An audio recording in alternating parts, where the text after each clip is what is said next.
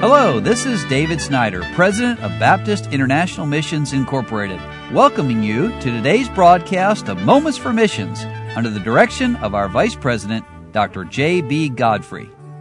Well, listeners, I'm so happy today to have here in the studio with me Brother Brian Baggett, and he is our Director for Military Ministries here at BIMI. Brother Baggett, you did not start with that ministry, though. Tell us a little bit, first of all, who you are. Tell us about your family, when you got saved. Just give us a little background information.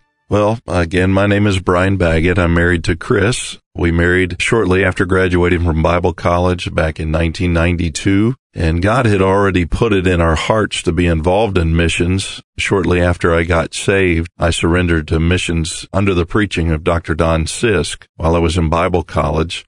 And then God put a very specific calling in my life to use a missionary aircraft on the mission field as well as be a church planter. God had already called me to preach, so that was kind of a new approach using missionary aviation, but God began to open many doors there for us, and eventually we ended up in Venezuela, South America. And Venezuela at that time was a very interesting place, wasn't it? Well, it was in transition. They had a new president, Hugo Chavez, who was really not well known like he is today, but the country was transitioning more into a socialist economy and really was on a downward spiral from the first day that we arrived in the country. And if I recall, and I think I do, that you were flying in and out to like a jungle area of Venezuela. Is that correct? Yes. We were based out of Ciudad Bolivar in Venezuela, a city of about 300,000 people, and that's where we kept the airplane. But we worked very closely with Brother Clint and Rita Vernoy, who were living in the village of Chahudanya.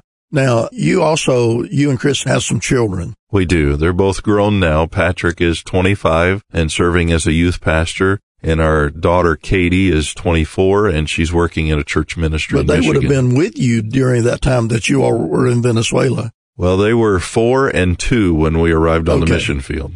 Listeners, I just want you to think about this. Sometimes you think, I could never be a missionary because they're superhuman or super spiritual. Or do you feel super spiritual? Oh, not at all. The truth is, we're just human beings. That's right. Isn't that the wonderful thing about God's grace, that he chooses to use people just like we are? It certainly is. The old saying, God does not call the equipped, he equips the called, certainly has played true in our lives. So you flew in and out of a jungle area. Yes, sir. And you lived local style. Well, we did when we were in the jungle, and honestly, it was a very pleasant.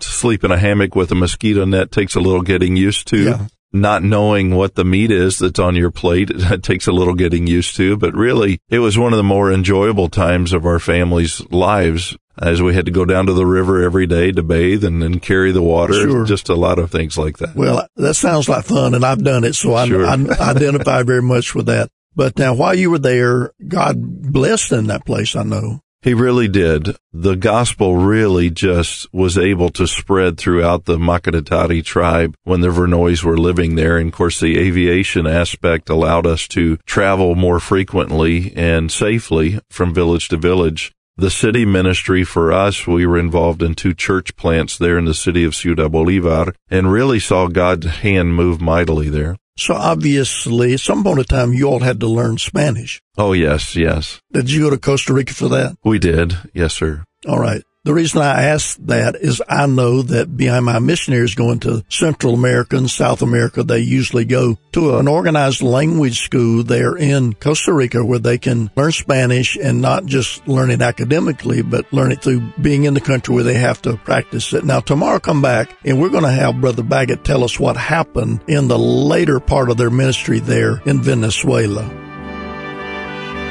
You've been listening to Moments for Missions. For further information, please write to BIMI, P.O. Box 9, Harrison, Tennessee 37341, or call us at 423-344-5050. Or you can visit us online at www.bimi.org. Until next time, may the Lord richly bless you.